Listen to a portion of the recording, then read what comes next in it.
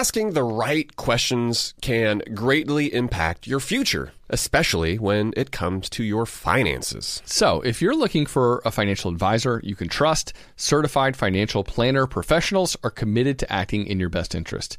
That's why it's got to be a CFP. Find your CFP professional at letsmakeaplan.org. Let's be honest, the first place our family turns to when we're looking for a quick getaway is always Airbnb. I know we can find an amazing place to stay at the beach, like St. Simon's on the Georgia coast, for instance. It's one of our favorite spots. That's what comes to mind, Matt, when I'm thinking about travel.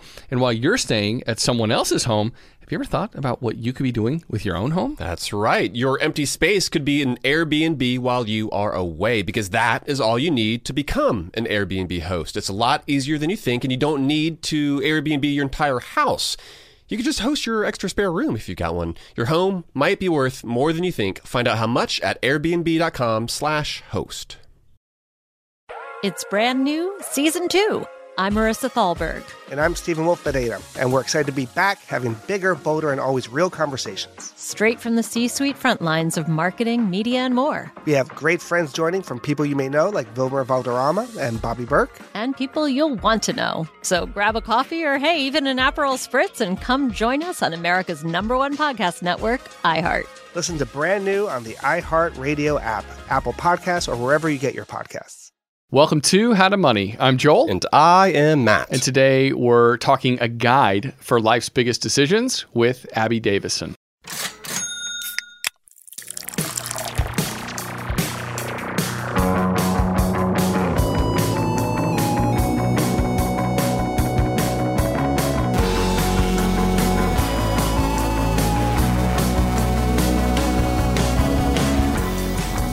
That's right. At a time, when we might be experiencing one of the biggest shifts in work-life balance, like maybe since the Industrial Revolution, I think it's more important than ever to make sure that we are making the best possible decisions. Enter Abby Davisson and her new book that she's co-authored, Money and Love, an intelligent roadmap for life's biggest decisions. And in the book, Abby, she lays out a framework to help empower folks to make the best strategic decisions without having to sacrifice their careers or their personal lives. It's the combination of the rational with the emotional. And that's what we're going to be talking about today. Abby, thank you for joining us. I'm delighted to be here. Thanks for having me. Abby, we're glad to have you and glad to get into such an easy subject. This must have been a quick book to write, taken no time. Sounds like, it's just one of those things that's intuitive, right? No, I'm just kidding. Absolutely. Just back of the napkin and a few meals, we're good. Yeah. Right. Fly by the seat of your pants with these big old decisions, right? The ones that kind of make or break our lives, that change us as people. But the first question we ask people who come on the show, we want to know, what's your craft beer equivalent? What do you splurge on while you're saving and investing for your future? Well, funny story about that. When I was growing up, my parents, who are big savers, both born and raised in the Midwest, spent money on two things. One was experiences. I joke that they were like millennials without knowing it. So we'd go to restaurants, we'd see Broadway shows, we traveled, and books. And my mom was trained as a librarian, and I just couldn't get over. I was like, we can get these for free. We can go to the library. And it didn't make sense to me why we could cook meals at home, but we would spend money at restaurants. And fast forward now, the two things that I splurge on are experiences and books. So, the apple does not fall far from the tree, even if you are a little skeptical when you are younger. That's funny. Yeah, I feel like that's a response I hear all the time from super intelligent folks. They're like, I spare no expense on books. And I like to read. I don't read as much as I would like to, though. But I'm always amazed, though, that people don't utilize the library as much as they can. I'm using Libby for audiobooks all the time. But I get it. And especially if Kindle you're like on the iPhone, so it's always there. Yeah, but if you're the kind of person that likes to earmark those pages and you like to go back and you're an avid reader, a book is still well worth the price. Absolutely. And I have two little kids. And so it's really fun to see. Actually, I have books that my mom wrote inscriptions to me in, Charlotte's Web when we read it together. And now I get to read that to my kids, and they see, the note that their grandma wrote in. So I love that. We do something similar with every, I guess, of the more serious books that we read, we always try to write our name and the date on there as well. Same thing, sort of, Joel, like you and I do with our board games. Whenever we play whoever wins. It's a record of who has won recently. It's a record of who has held that copy and read it, but I love that, Abby. So speaking of your book, let's kind of like dive into Money and Love. What was the impetus behind the book? Why did you and your co-author write it? Yeah, well, when I was in my early to mid 20s, I really struggled with how to make big life decisions. And, like everyone, you're making them a lot in that stage, right? Should I move to a new city, even if I don't have a job there, just because I want to live there? When I do get a job offer, multiple offers if I'm lucky, which one should I take? Is this person that I'm dating the one? Should I turn down a full scholarship to one grad school to go to maybe your top choice? And so these are all decisions I faced, but I didn't feel great about how I was making them. It didn't stop me from making decisions, but I just felt uncertain about my approach. And then when I was in graduate school, I took a class taught by my co-author, Myra Strober, and suddenly I realized why this was so hard, and why I was going about my decision making all wrong. And it's because the conventional wisdom is that if you have a money decision to make, think about it with your head. Look at the 401k offer for the job. Think about the salary, the career progression. And if Be a robot on that front. Yeah. And if you have a relationship decision to make, just follow your heart. How does that person make you feel? But, in reality, money and love decisions are completely intertwined. And if your process doesn't take this reality into account, you're going to miss a critical part of the picture. And so I took Myra's class and just this light bulb went off. And I happened to be dating someone at the time who was also in the class. We had met at graduate school. We've been dating for about a year, and we were in our second year. So we were about to graduate, and we needed to make decisions like, should we look for jobs in the same city? And if we end up in the same city, should we move in together? And because of Myra's class, we were forced into some really uncomfortable conversations that we didn't feel ready to make or feel ready for. But it turned out to be so critical to building the foundation of relationship. And we're, fast forward today, we've been married 13 years. We have 2 kids. We've navigated lots of job changes. And so we wrote the book so that others would have access to the same information. We didn't want it to be the best kept secret of Stanford Business School.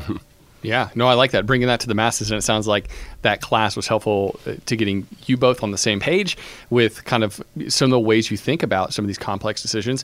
And one of the things you mentioned in the book, you say a big part of making better decisions in this arena is to not make decisions too hastily, right? So is part of the problem sometimes that we're rushing things? Absolutely. I mean, we as humans do not like uncertainty. And so when we're weighing multiple options, you're actually sitting in uncertainty. You're kind of in this pause. And so our tendency, it's human nature, is to just get to the other side of the decision, like just make a decision. And it turns out while that might make us more comfortable in the moment, it could lead to some things that we regret over the longer term. And so we definitely advocate slowing down and not making certainly those big decisions overnight. Yeah, I feel like, just our world today, it seems is only encouraging us to make those decisions incredibly quickly. Just the amount of information that we're inundated with, right? But with that in mind, though, you can plan things out perfectly, right? But the world, it likes to throw us curveballs, both personally, but then also just from a macro perspective. Just think about everything that we've experienced over the past couple of years. So how would you recommend for folks to factor in the inevitability of uncertainty when it comes to their decision-making processes? Yeah, absolutely. I mean, if nothing else, the last few years has taught us that you can make plans, but, the saying is, people plan and God laughs, right? God laughs, yeah, exactly. Yeah. So we certainly aren't saying, if you follow this process, it will just be like clockwork. But what we do believe, and we've road tested what we call our 5 C's framework over the past several years, and this has not been a smooth, paved road, right? We've been like in a Jeep with potholes and mudslides and monsoons. Like it's been very uncertain, tricky terrain. And we know that even when those inevitable curveballs get thrown at us, if you're following a process that you are aware of, that you are intentional about, that you feel more confident on the other side, regardless of the outcome. And you feel like you've actually approached it in a thoughtful way. And no matter what happens that you didn't expect, you can't say that you didn't do your best in terms of actually approaching it. Yeah, that's a good point. I think even if you end up getting down the road and you're like, man, I kind of wish I'd gone the other route, at least you put it through a rigorous process, right? And it's tougher to beat yourself up endlessly because you went through some sort of framework. And you talk about the 5 C's framework in the book. Can you give us a brief overview of what that looks like? We're going to talk about in a bit some of the major decisions that you cover and how to think through them. But I think the framework could be helpful to kind of get to that now. Yeah, I'll give you kind of a high level of the 5 C's, and then I'll just go deeper into one that I think your listeners will especially be interested in. So, all right. The first is clarify what's important to you. The second is communicate with the people who are involved in the decision. The third is choices, evaluate all the possible choices. The fourth is check in with friends, family, trusted resources. And the fifth is consequences. And I want to just touch on this consequences step because, I imagine people listening to the show are thinking a lot, particularly about the financial consequences of decisions. And just hypothetically. So, should I buy a house that's way outside my price range? What are the consequences, potential consequences of that? They can be severe.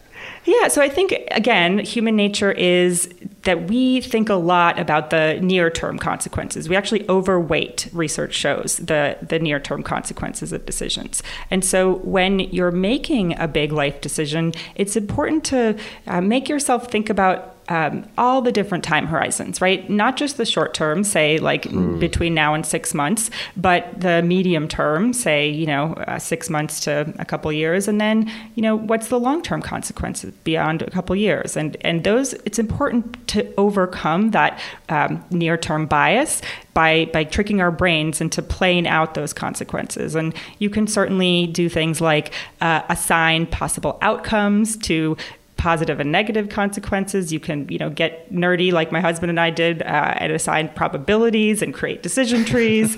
Talk about that if you're interested. But it just making sure that you've sort of played things out, not just what you can kind of imagine you're going to be faced with in kind of the next couple months, but further down the road can be really helpful to examining the possible consequences of your actions. Yeah, no, I like that. And I think one of the things it makes me think about is even just the first question we asked you out of the gate, what's your craft beer equivalent? Because I think it's important for people to identify that. Like, what is it that you want to spend money on right now, even while you're being smart with your money for the future? Because if you don't have that outlet, if you don't have that release valve, there are consequences to that too, right? To not enjoying at least some of the money that comes into your life. So I think even a question like that is important for helping fuel the money decisions that we make, because there are long-term and short-term consequences that we bear.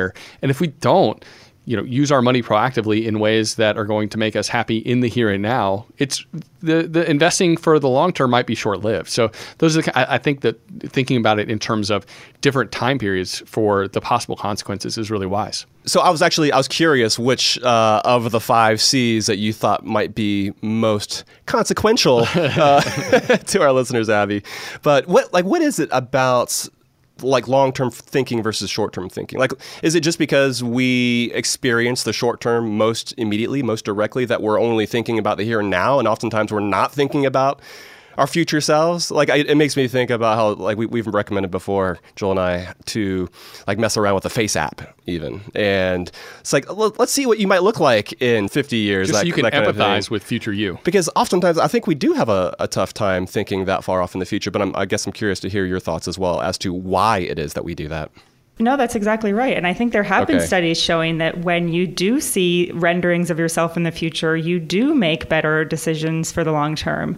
It's actually one of the reasons I love having a co-author who's in her 80s, because she's seen so many decades of life that I haven't yet. And so it's very helpful when there is something that happens, right, like a pandemic to say, okay, well, I haven't quite seen this before, but I do know that we're going to come out of this. And so that long-term perspective is so helpful. And you can't get that unless you've lived it in a lot of ways, but you can sort of trick your brain into thinking that by playing out the longer term consequences over decades. And you can do that with your budget, right? Your financials. And certainly before you make big decisions like buying a house, people do that. But you don't always do that with relationship decisions, right? With, getting married, you might do a budget for a wedding, but maybe you're not modeling out what it would look like to combine debt over time. And those are some things that are really important to think about in the long term. Yeah. Well, I like what you said too, age group. Like, I feel like we tend in modern America to silo amongst age groups. And there is something massively beneficial about having a relationship with your grandparents, about having an older neighbor next door that you look in on, and learn from them. We value youth in our American society, and in many ways to our detriment. I want to nail in on one of the other C's for a minute, Abby, before we kind of get into some of the specific topics you cover in the book. Communication, right? Easier said than done. Most of us, we're not great at it. And so can you give us some advice on when and how to communicate effectively when you're kind of talking through some of these major decisions? What does communication look like, kind of broadly speaking? Yeah, well, so the first thing to keep in mind before you communicate is knowing where you stand, what you want. And so that's hopefully what you've done in the first step.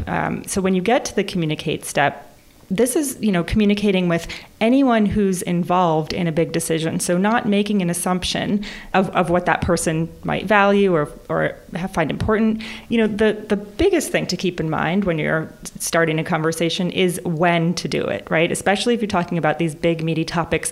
Don't do it as you're, starting the morning rush to get the kids out the door for school and you're trying to remember all the backpacks and homework folders and lunches, right? That's not an excellent time to make sure that you're able to be calm and keep your head about you. So, I personally, what works for me is to do it on hikes. My husband and I are big hikers, and so we'll just kind of get out of our daily, all the piles of laundry and the dishes that need to be done, go out on a hike, let our kids run up ahead, and then have a conversation about some of these bigger topics when we're just kind of in neutral territory, when we're in nature. That can be really helpful because you're not surrounded by the stressors of day-to-day life. So thinking about the setting of where you communicate is equally, if not more important than thinking through what you're going to communicate. And certainly, I'd say the last thing I want to share about this is listening, right? So many of us, when we're talking, especially about big things that make us anxious, we try to just get our thoughts out as quickly as possible and just, make sure that the other person has heard us. But really, when you're communicating, it is a conversation, and you want to make sure you're listening just as much as you're talking, if not more, right? The whole old adage about like the 2 ears, 1 mouth, and that's about the amount of time that you should be spending. And I think it's true, especially about these big decisions. Love it. Yeah. No, I love in particular that you and your husband do that while you're hiking, just as a way to kind of diffuse the situation, especially if it's something that's a topic that might come with heightened emotions. And okay, so along these lines in your book, you reference the Gottmans, who they're these relational experts, but you lay out the negative communication styles that they mentioned. Like, what do we need to avoid when it comes to these kinds of interactions? Besides just having it uncomfortably in the morning at a terrible time, like what are the other negative communication methods that we can sidestep? Yeah, well, they say that they can predict within like 15 seconds of a conversation whether a couple is going to get divorced just based on their communication style. So I think that's fascinating. But yeah, I mean, certainly what they do not like is people who just shut down. That's called stonewalling, right? You one person introduces a topic and the other person just refuses to engage. I mean, that is definitely a recipe for disaster, because you might try to turn a blind eye to these conversations, but life is going to happen whether you're, engaged with them or not. And so if you can, have the conversation with your partner, even try to do it in a neutral territory as possible and diffuse the situation, certainly making sure that you're engaging, that you're, thinking about yourselves sitting on the same side of the table against the problem, as opposed to it's me against you. It's like, no, the problem is, we have our kids going to college and we're going to have to save for that. Not, oh, you're spending this much and you're spending that much. It's like, no, actually, let's be a united front against the problem. And the more you can sort of think of the discussion like that, the better off you'll be. I like that. That's killer advice. Yeah. All right, we've got more to get to, including, we just want to really dive in now on those additional chapters where you literally give people frameworks for how to think through the biggest love and money decisions in their lives. Dating and marriage. We talk about prenups, about having kids, insurance, things like that. Where you choose to live. We're going to get to questions on all of the above right after this.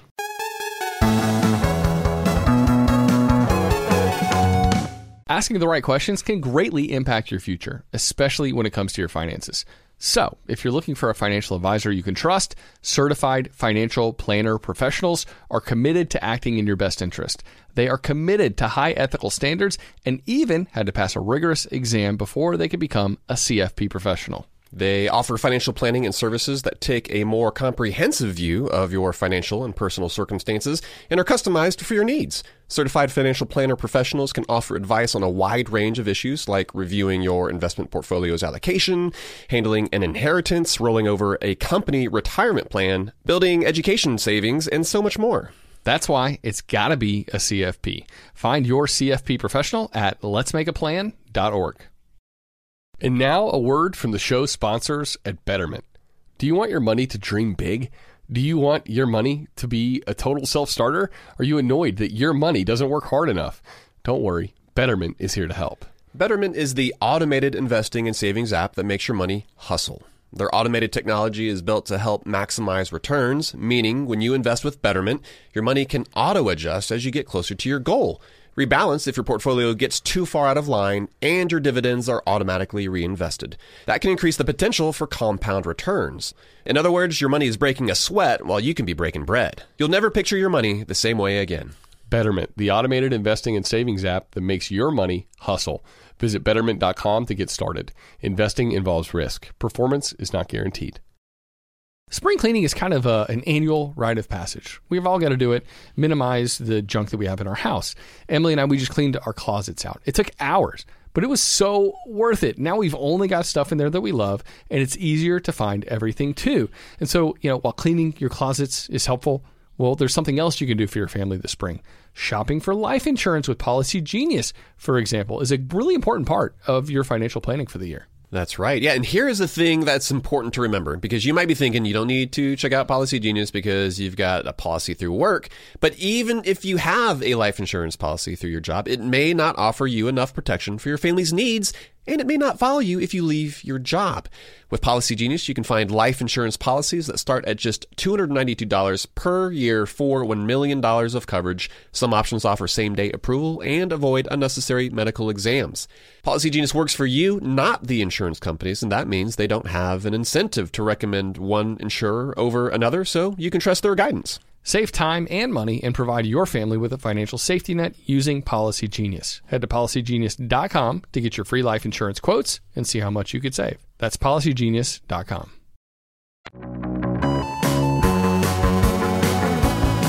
All right, we are back from the break talking with Abby Davisson.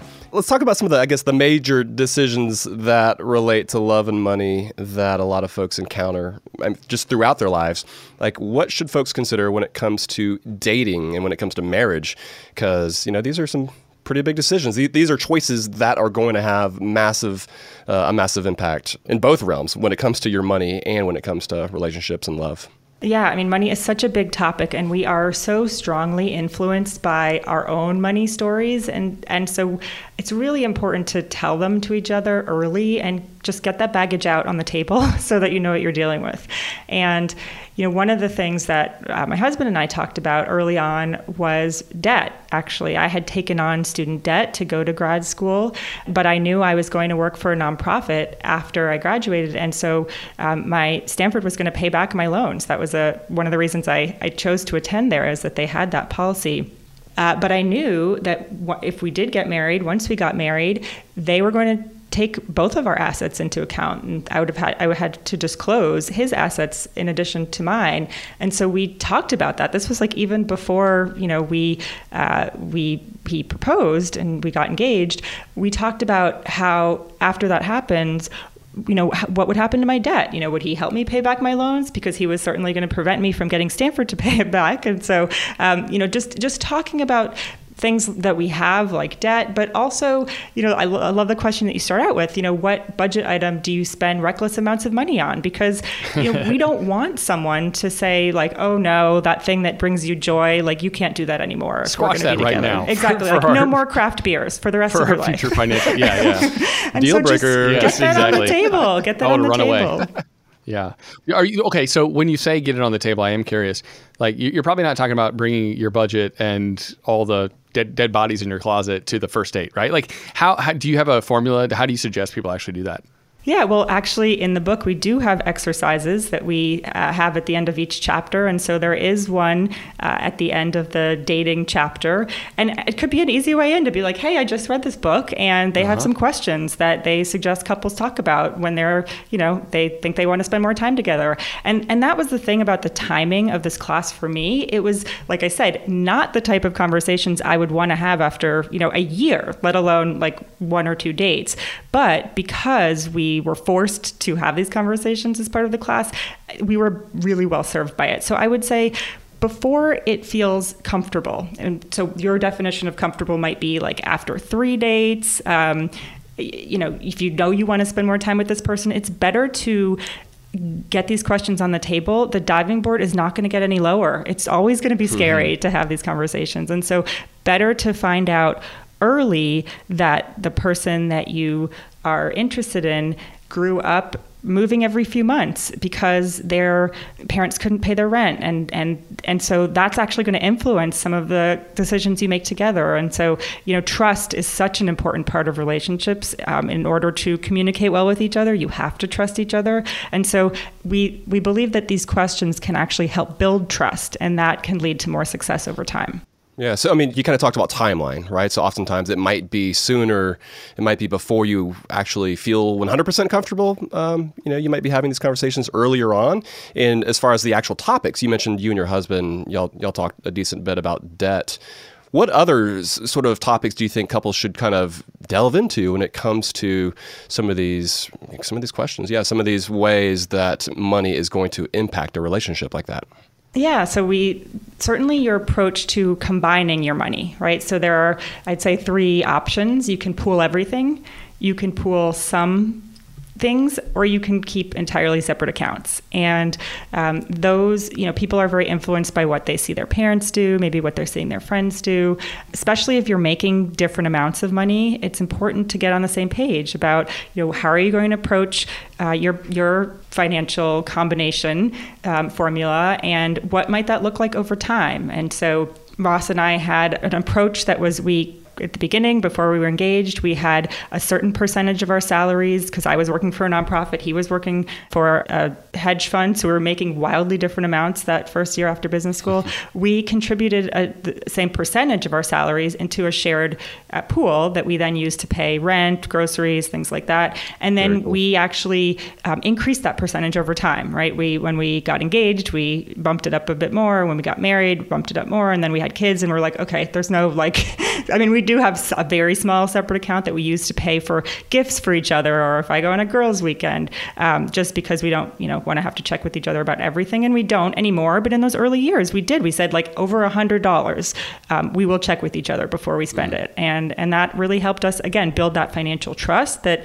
now we don't check in on those things, but it's important early on to lay out what might your approach be. Very cool. Yeah, I like that y'all did percentages, because it's like, well, we got the same amount of buy-in, even though the dollar amount looks different. Yeah, for sure. And that can hold up when people make radically different amounts, for sure. Sure, too. Yeah. Abby, you talk about prenups too. You get into that thorny question, and I know it can be an emotionally charged topic. How do you think couples should discuss whether or not they should go that route? Because sometimes even just putting the prenup concept on the table can cause hurt feelings.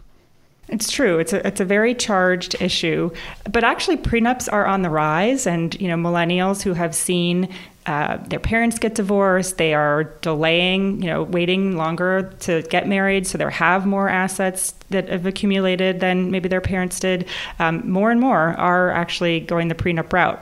What we think can be really valuable is doing all the steps that you would take to create a prenup, but stopping short of creating the document itself. And so that same level of disclosure, that same talking about what's important to me, can accomplish the same thing as certainly doesn't accomplish it legally, but it forces you to have the same conversations, which we think are just good conversations. It's just good hygiene. And then, actually my co-author with her second husband hired one attorney to create a prenup. And the attorney said, but wait a minute, this is usually not how it works. You have your attorney and then your husband has his attorney. And they said, no, we know. We just were approaching this together, and the relationship is the client, which I thought was a really interesting approach. That's cool. Yeah, usually the lawyers fight to the death and you see what shakes out in the end. Well, then it already feels like a battle at that point. Right. And so the ability for you to come in together, I think that is so important, Abby. And it kind of takes me back to just what you were talking about when it comes to communicating about your finances, like your 5 C's, knowing what it is that you want, how that is so important. And like you said, going through the motions, going through the steps can help you to communicate and to kind of get on the same page without even technically creating a prenup. I think that can be incredibly valuable. All right. So let's say you're dating, you get the prenup, you get married, and then kids are on the table. That's another question that you tackle in this book, which is, I think it's amazing, to actually have some concrete ways to help people walk through a big old life decision like this is really helpful. But it can also be a really difficult financial decision when you look at the stats. Something like $300,000 is what it's predicted to cost to raise a kid from the age of 0 to 18. So it's not just like hey, this is going to change our lives. It's like, hey, this might change our whole financial trajectory as well. So how do you suggest couples discuss that major topic? Yeah, it's so material, but it is something that, I certainly didn't know, even though I took the class, what would the money costs be? I'm sure it was covered in the class, but I didn't pay attention because that was so far in the future for me, right? I was just trying to decide if this guy that I was dating was the one I was going to end up with. And so what I love about the way that we wrote this is that that's a separate chapter. So if you're not ready to even go there yet, just don't look at it. But when you're ready, then yes, you can kind of go in with your eyes wide open, because it's $300,000 through 18, and then another $200,000 for college, right? So you're looking at $500,000 to raise and send one kid to college. I think the other important cost that you need to think about is time, right? Because the money is one thing, but I'm sure you're both parents. It is tremendously time intensive, especially today, given the expectations of what parents are involved with their kids to raise a kid. And so before you make those decisions, it's talking through, how do we anticipate spending our time, right? Do you want to continue your career? How do you feel about that? How about the other person in the relationship, right? It's I think we are living in a time where the percentage of couples who have 2 careers is higher than ever. It's increased, so significantly over the last, several decades. And there was a little blip in COVID, but, I think we're mostly back. And so I think it's important for people to be thinking about how they want having a child to affect or not their ability to pursue a career. And then that means childcare, right? So who is going to care for that child? Well, if we're both pursuing careers, what type of childcare do we want? Can we afford it? Is it available where we live?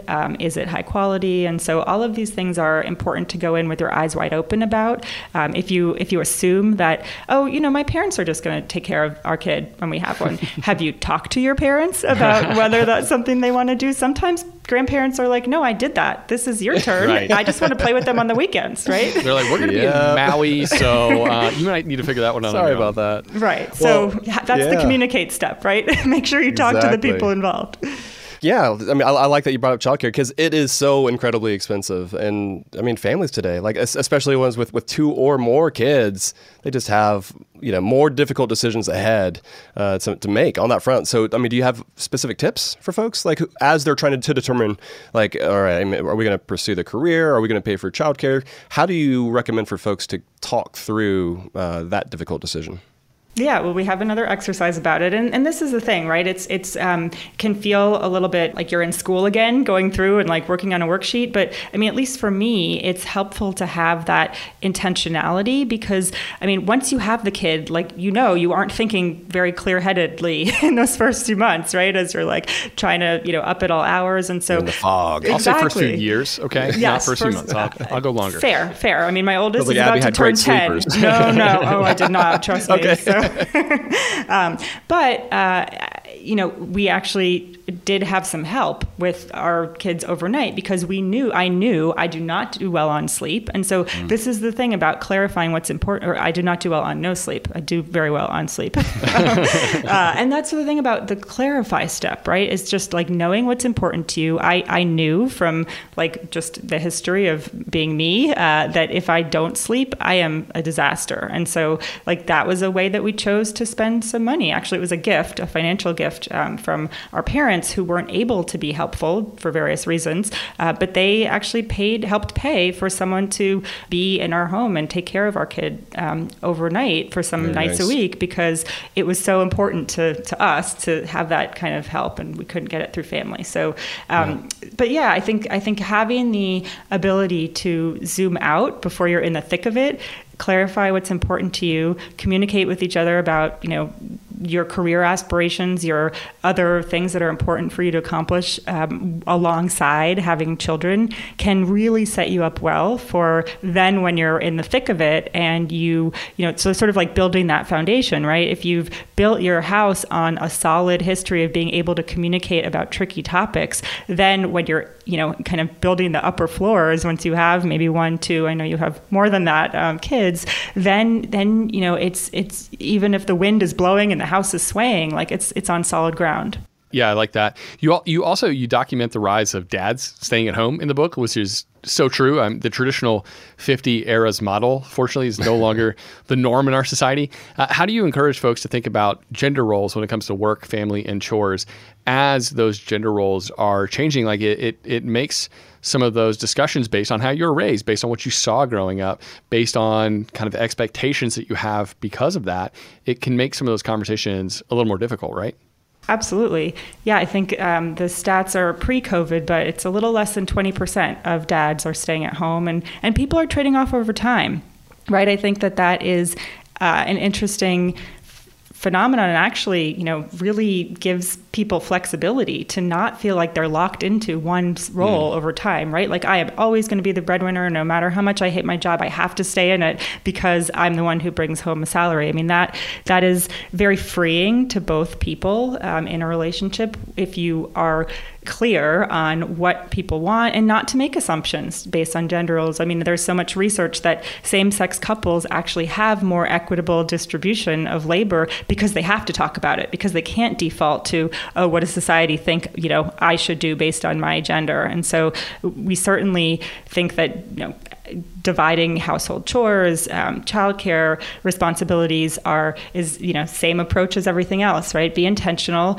clarify what's important to you, clarify what parts you hate doing, and make sure that you're talking about what each person will do and what you will outsource. And, Yes. that outsource piece comes with the financial implication, right? So how do you, budget for that? And that's, and I remember actually in Myra's class, we had an exercise where we had to, get with a pretend partner. I did not actually work with Ross for this, but you had to say like, okay, here are all the things involved in running a house and having kids. Like, what is person A going to do? What is person B going to do? And what are you going to outsource? And you got assigned different salaries, and you had to observe like where the power dynamics fell based on those salaries, and through that negotiation exercise, it was fascinating. No, that's good. That's very I mean, fascinating. it makes me think of like I've always sworn that at no time in my adult life will I rake leaves because I was so scarred by all the leaves I had to rake as a child. See, that's why you have kids, Joel. I know, yeah. But it's Make them. they're getting there. They're getting exactly. there. But it's one of those things where I have outsourced that, and I know it's not the most frugal choice, but it's one of those things where, like, for me, it's worth the money, and that's something we had to talk through. Similar to getting our house cleaned once a month, we're like, okay, we kind of want to do it more, but no, we're going to stick to once a month. But at least that gives us like a baseline cleaning once a month, and we're willing to pay for that. But those are conversations that we had to have. Like, do we feel comfortable spending the money? How important is this to us? I love that thing that you said about it can go back and forth. Like, in the beginning days of building this business, my wife took on more responsibility, and now my wife, she's in grad school and she's going to start going into her career, and I'm going to take on more responsibility at home for a time. And so I think knowing that it can be a pendulum that's swinging and not just like hey, you just have to eat it and sacrifice what you want for the greater good of our family or for us financially, that's a really helpful way to think about it. Abby, we have a couple more questions we want to get to. We want to talk about how to choose where to live. Interestingly enough, there's like a personality component to that, and then careers, how you think through career stuff. We want to talk about both of those things. We'll get to that right after this.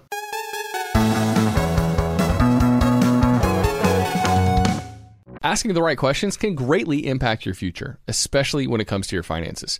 So, if you're looking for a financial advisor you can trust, certified financial planner professionals are committed to acting in your best interest. They are committed to high ethical standards and even had to pass a rigorous exam before they could become a CFP professional. They offer financial planning and services that take a more comprehensive view of your financial and personal circumstances and are customized for your needs. Certified financial planner professionals can offer advice on a wide range of issues like reviewing your investment portfolio's allocation, handling an inheritance, rolling over a company retirement plan, building education savings, and so much more. That's why it's got to be a CFP. Find your CFP professional at letsmakeaplan.org. Kachava is the all-in-one superfood shake made up of high-quality plant-based nutrients. It's got greens, superfruits, plant proteins, antioxidants, adaptogens, probiotics, and in other words, everything your body craves to feel your best. This is where Kachava really earns their 52,000 plus 5-star reviews. It tastes amazing. It's creamy and smooth with just water, and it comes in 5 delicious flavors. You can choose from chocolate, vanilla, chai, matcha, and coconut acai. Kachava is offering How to Money listeners 10% off for a limited time. I've been using Kachava in breakfast smoothies in the morning recently. It's just so nice to pack in a bunch of nutrients early in the AM in a way that's satisfying and energizing. So if you want to optimize your breakfast, your workout shake, be sure to check out Kachava. Just go to kachava.com/howtomoney. That's spelled Kachava and get 10% off your first order. That's kachava.com/howtomoney. Joel, so we were just recounting our trip to Scotland. This is the trip that we took this time last year, actually, with some of our friends over the weekend. And one of the highlights from Edinburgh was stumbling upon the absolute best meat pie shop. Mm-hmm. They were fresh out of the oven. They had that perfectly flaky crust. But guess what? That serendipitous experience would never have happened if we'd stayed at a boring hotel. We had found the perfect flat in the coolest part of town thanks to Airbnb. Oh, man, I'm still dreaming about those meat pies. You're making me drool. And while turning to Airbnb might be a no-brainer when you're looking to spend some money on travel, it might not be the first thing you think of when you're looking to make some money. Why let it sit empty, your house, when it could be earning extra income, though? It's the financially smart thing to do. Hosting can easily fit into your lifestyle and is a great way to earn some extra dough. Yeah, that's right. Your home might be worth more than you think. Find out how much at airbnb.com/host.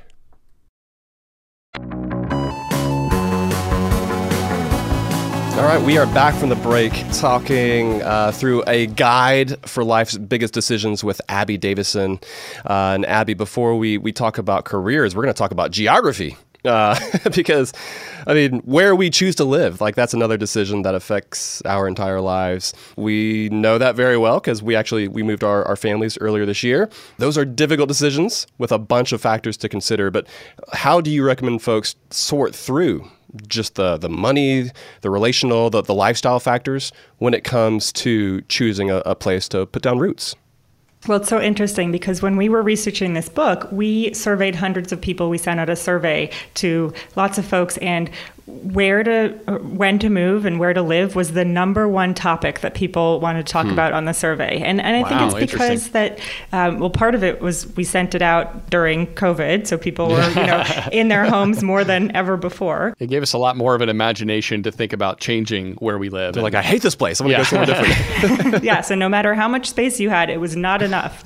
But I think, it really did give us a moment to kind of step back and say, like, hey, what's important to me? And people talked about, some of the ways that they had made the decisions before, being about where the job prospects were the best for their particular career. Suddenly, when remote work opened things up, people had an opportunity to reassess and say, actually, it's important to be close to my family. Or, we saw a lot of people actually comment on how issues of identity factored into their decisions, right? Maybe they're in a mixed race couple, and in certain places they didn't want their kid to have like an eyebrow raised, or people that say like, no, but what are you, right? And so they wanted to be in a place with lots of mixed race couples. And so the vibe, if you will, of a place is very important, in addition to all of those, the financial and the career and the family pieces. I think there's an interesting book that we read as part of the research by Richard Florida that talks about the personality traits of different parts of the United States and how they've done surveys, and they discovered that traits like neuroticism are concentrated in the New York metro area and the Midwestern heartland, and traits like agreeableness and conscientiousness, these are like the big five personality types, they call it, are concentrated in the Eastern Sunbelt. So there could be, places that have a dominant personality, if you will, that might be a good fit for you based on your specific personality traits, which I think is fascinating. I thought that was fascinating too. That was one of the most interesting parts that I picked up on, and I was like, makes sense that I'm in the Sun Belt now. Yeah, a little bit more. I'm like, I kind of so fit that agreeable. mold. Yeah. Yes. I think so. That was really interesting, and I think that's a good point. Like when it comes to those external factors of what you're looking for, but then there's also a money aspect too. Because if you're like, I really want to live in a high-rise condo in a downtown city, like a major metropolitan area, specifically if you want to live in a place like New York City or San Francisco, that comes with significant money trade-offs. So the vibe might be exactly what you're looking for, but the reality is on the money front, you might not be able to afford it. So those are really difficult topics to cover as well, because the money can vary so wildly between places that you might want to live. If you want to live in, even a downtown Birmingham, right? That's going to be a very different money commitment than living in New York City. Absolutely. And I think along with those conversations, the career impact conversations are important to have too, right? It takes a lot of effort and commitment to make sure that, if both people in a relationship want to advance their careers, that to make sure a move isn't going to hurt someone's career, right? So kind of like a Hippocratic oath, if you will, for couples moving to say, like, first, do no harm. It's certainly important to go in intentionally with career moves, because if you're, and I think lots of professions, you don't have a whole lot of control. I think of academics. I think of, doctors that get matched to certain residency programs, right? But having those conversations before you go through that matching process, or before you, apply to certain universities for tenure track positions, just to get on the same page about what you're both hoping for over the long term, career-wise, financially, kind of the other pieces of the picture that are important to you. I mean, when Ross and I were deciding where to move after grad school, based on the industries that we were pursuing, New York City would have been a top place for us to look, right? He was interested in finance, and I was interested in social innovation and impact. And I knew there would be amazing career prospects for us in New York City, but I also knew, because I lived there before grad school, that people work all the time. And so, I said, we had a conversation about it, and we said, yeah, we'd have amazing jobs. We'd never see each other. And so we actually crossed New York City off the list, because we valued all the things outside of our jobs in addition to, our career ambitions. And so hiking looks a lot different in New York City too. Exactly. Well, that's true. That's true. It was something that's one of our top things that we love to do. So. Yeah. Plus, Abby, she didn't want those neurotic vibes, like following her wherever she goes. Well, I grew up with the neurotic vibes, so I take them with me, but it's better if I don't have them all around me. considering your specific location, when it's you by yourself, you can make oftentimes it's an easier decision, but certainly when you bring somebody else into the mix, that is a conversation that's worth having. And, like how do you encourage folks then to kind of find the balance between finding fulfilling work that they're passionate about, and then at the same time, like you got folks who are looking to pursue a career that might allow them to achieve their financial goals. Like it seems like oftentimes those two things are sort of at odds with each other. And so how do you recommend for folks to kind of reconcile those two things? Yeah, well, I go back to the 5 C's, right? What's important to you? Is it important to make as much as possible, as quickly as possible? Is it important that you have a career that gives you the flexibility to kind of have periods of intensity, but then also be able to like go see your kids' school play and not feel like you're chained to your email all the time? So I think once you have that clarity, you can then have those conversations because it's all about trade-offs, right? It's not we can't do everything. And so being able to say, okay, I'm okay with driving a 10-year-old car. I'm okay with, living in a house that's not, doesn't have the fanciest new kitchen, right? I don't need, fancy brands. What I do want is to be able to take 3 amazing vacations every year, right? And so I guess having the ability to get so clear, specifically financially on what financial freedom, if you will, means to you. Yes. And then, how do you... our language, Abby. Yeah. And then how do you craft your life and career around that? Not be a slave to kind of what someone else told you was, a prestigious career. I mean, that's what's so tricky about so many people who are achievement oriented, right? And go through checking off boxes for so many years. And then all of a sudden they get out and they're like, wait a minute, I've checked all these boxes off and I'm miserable. Yes. Yeah. Yeah. So not allowing other people's ambitions to get on your life list, and that just takes a lot of discipline and a lot of self-awareness to be able to sort those things out. Yeah, and you said checking boxes. It's almost like it's a worksheet, and like everybody is doing the same things. And truly, what it does, what we're talking about here is like being creative. It takes pausing and thinking and being creative and imagining and sort of. Like casting a vision of what you want your life to look like. Part of that is knowing yourself, right? Knowing what you want and not just following blindly what everyone else wants. And I think, I guess last question for you here, Abby, I feel like a lot of what's being sold to us when it comes career-wise these days, it's like your career should be incredibly fulfilling, should be deeply meaningful to you. And the reality is there are a lot of people who are incredibly happy folks who don't have that relationship to their job. So do you feel like that's oversold and that maybe we should learn to divorce meaning from the work that we do a little bit more if we're able to, like you said, be untethered from our email? If it gives us copious amounts of free time to do things that we actually love, how should we think about that dichotomy? Yeah, I mean, I absolutely think that my father-in-law says, it's a job. That's why they call it work, right? It's not supposed to fulfill everything. But I think, my generation was certainly told that your job, your career should be everything to you. And you should find something that, gives you passion and meaning. And I certainly think passion and meaning are critical.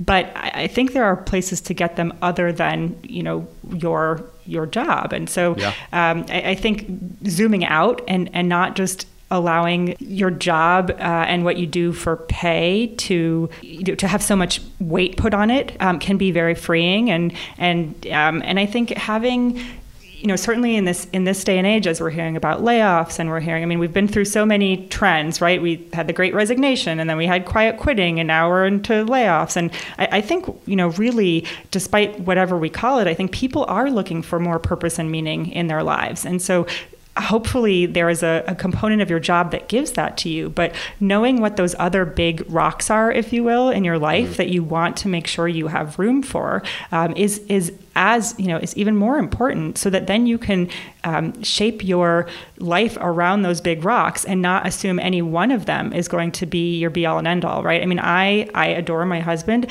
He is not going to fulfill every single need I have, right? Sure. I mean, it's just like that, right? For a job, it's like, it's not. But he is great. Let's be honest. He's fantastic. I adore him. And when I want, but he's an introvert, right? And so we recharge our batteries really differently. When I want a great gossip session and a good conversation, I'm going to go have a drink with a girlfriend, and that's totally fine. So it's the same thing with your job. It's know what you're going to get out of it, be eyes wide open about that, but then make sure that there are other elements in your world, in your life, that are going to meet those other needs that you have.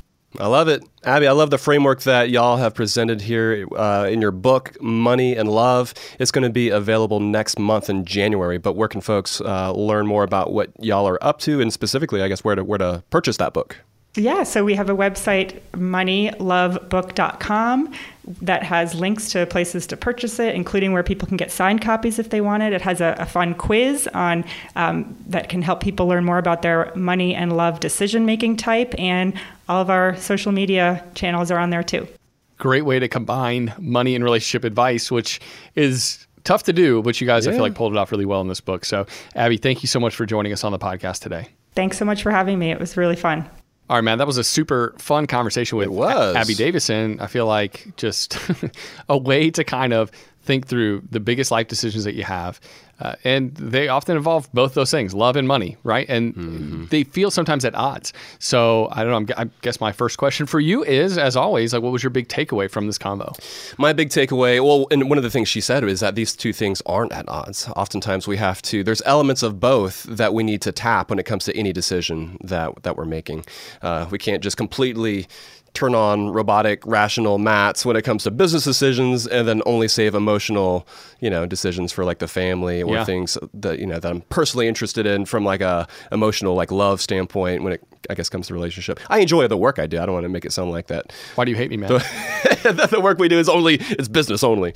But yeah, there's a lot of different aspects that we need to take into account as we're making these big decisions. But my big takeaway came, I guess, maybe kind of early on in the conversation.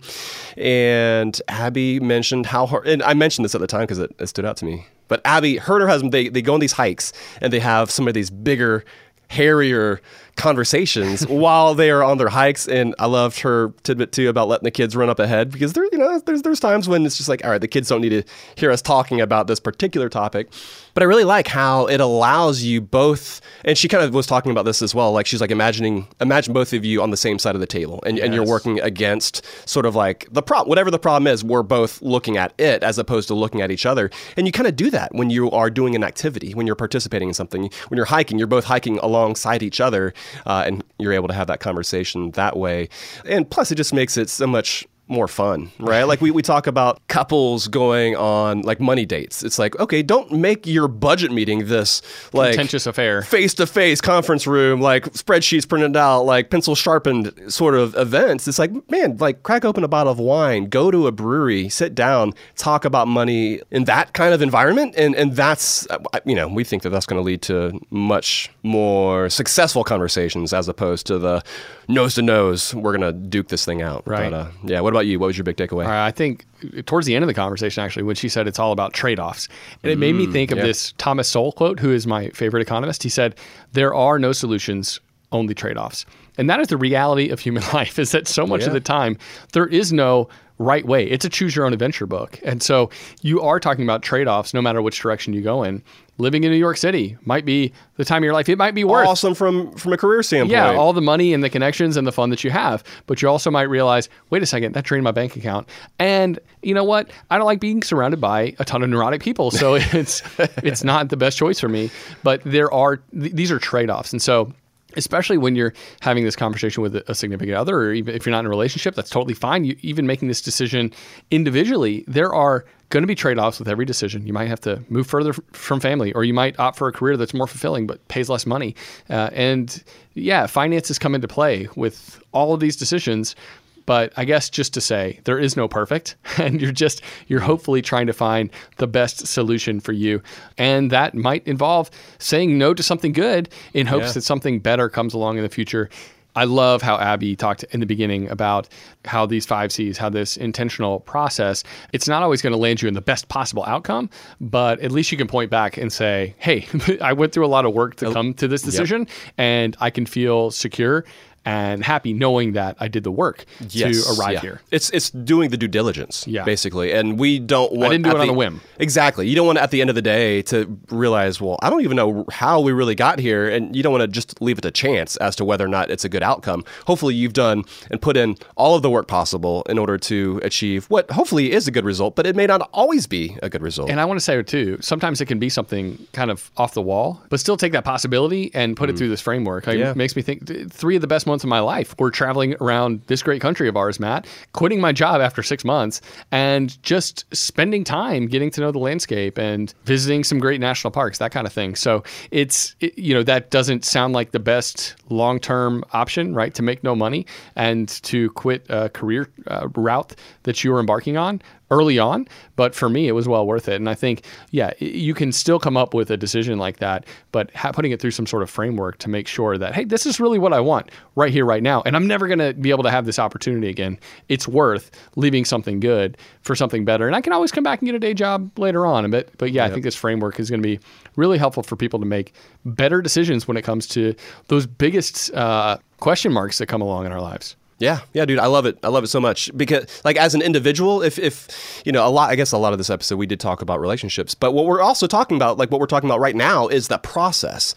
And basically, if you are making a decision on your own, what we're saying is to think about it. Yeah. But if you're making this decision with somebody else, if you have a significant other, a partner, what we're saying then is to think about it and then talk about it, right? Because I think that's one of the other things that Abby said that was so good, is that you need to know what it is that you want first in order to communicate clearly with your partner when it comes to making some of these large, big, huge life decisions together. I think if we don't take the time to have actually thought through what it is that we're looking for, you might make a decision as a couple, but then 2 years into it, you're like, oh, wait a minute, I don't really like this. And of course, we can all change our minds at some point down the road. But again, you want to have done the work, like you said. You want to put in that due diligence. For sure. All right, Matt, let's get back to the beer that we had on this episode. This was Narwhal. It's an Imperial Stout by Sierra Nevada. The 2022 version. This is actually, this is a beer that we've had on the show before. Oh, really? But it's the previous years. Okay. And so it changes slightly. So this is one that I was okay us revisiting. Okay. Yeah. This is one of my favorite widely available stouts. Oh, yeah. It comes in a 6-pack. It's Sierra Nevada, which means I think they distribute in all 50 states. Or it's at least affordable. At least most of them. As evidenced by the fact that it comes in 6-packs. Exactly. But this is a delicious one, like roasted coffee. Yeah. It's definitely dark, right? It's black, it's dark. Roasty toasty, baby. Yeah. So if you like the sweeter milk stouts, this probably isn't your jam. But if you like kind of bitter coffee notes, a little more smacky in the face. Stout, this one is going to be for you. I really like this. This is one where I was like, I thought they stopped making it, and when I saw this, it put a smile on my face on the shelf. I was like, yes, they're still making it. So this is a really good one. I like it a lot. Narwhal with his crazy tooth on its head.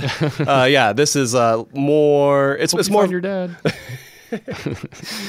This is more of like an espresso style coffee as opposed to like the milk stouts are very much more like that, fall into that flat white category. But if this sounds like something you'd be interested in, check it out. Narwhal. It's an Imperial Stout that you can find most likely wherever it is that you purchase your craft beer. And Joel, we forgot to mention this at the beginning of the episode, but listeners will have a chance of getting a free copy of Abby's book, Money and Love. We're going to give away 5 copies. We're partnering with her publisher. And so what you need to do to ensure that you are entered in to win a copy of Abby's book is just leave us a review over at Apple Podcasts or wherever it is that you listen to your podcasts. And then send us an email over at howtomonypod@gmail.com. Either do a screenshot, send us your screen name. And by the way, if you've left a review in the past. I don't know.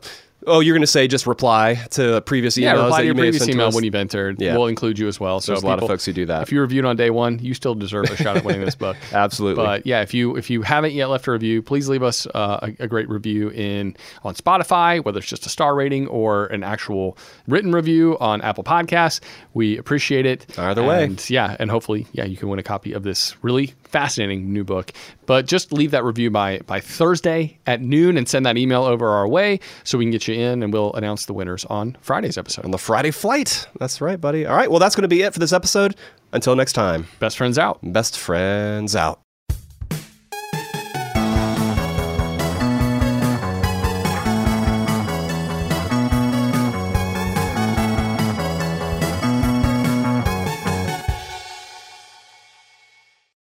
It's brand new, Season 2. I'm Marissa Thalberg. And I'm Stephen Wolf-Bedeta, and we're excited to be back having bigger, bolder, and always real conversations. Straight from the C-suite front lines of marketing, media, and more. We have great friends joining from people you may know, like Vilmer Valderrama and Bobby Burke. And people you'll want to know. So grab a coffee or, hey, even an Aperol Spritz and come join us on America's #1 podcast network, iHeart. Listen to brand new on the iHeart Radio app, Apple Podcasts, or wherever you get your podcasts. MTV's official Challenge podcast is back for another season. And so are we. I'm Tori Deal. And I'm Anissa Ferreira. The wait is over, guys. All Stars 4 is finally here. And this season takes it to a whole new level. Old school legends, modern power players, and ex-lovers are all competing in Cape Town, South Africa for the prize of $300,000. And we're going to be right here along with you fans, covering every episode on the podcast. Listen to MTV's official Challenge podcast on the iHeartRadio app, Apple Podcasts, or wherever you get your podcasts. I'm Tamika D. Mallory. And it's your boy, my son, the General. And we are your hosts of TMI. And catch us every Wednesday on the Black Effect Network, breaking down social and civil rights issues, pop culture, and politics, in hopes of pushing our culture forward to make the world a better place for generations to come. Listen to TMI on the Black Effect Podcast Network, iHeartRadio app, Apple Podcasts, or wherever you get your podcasts. That's right.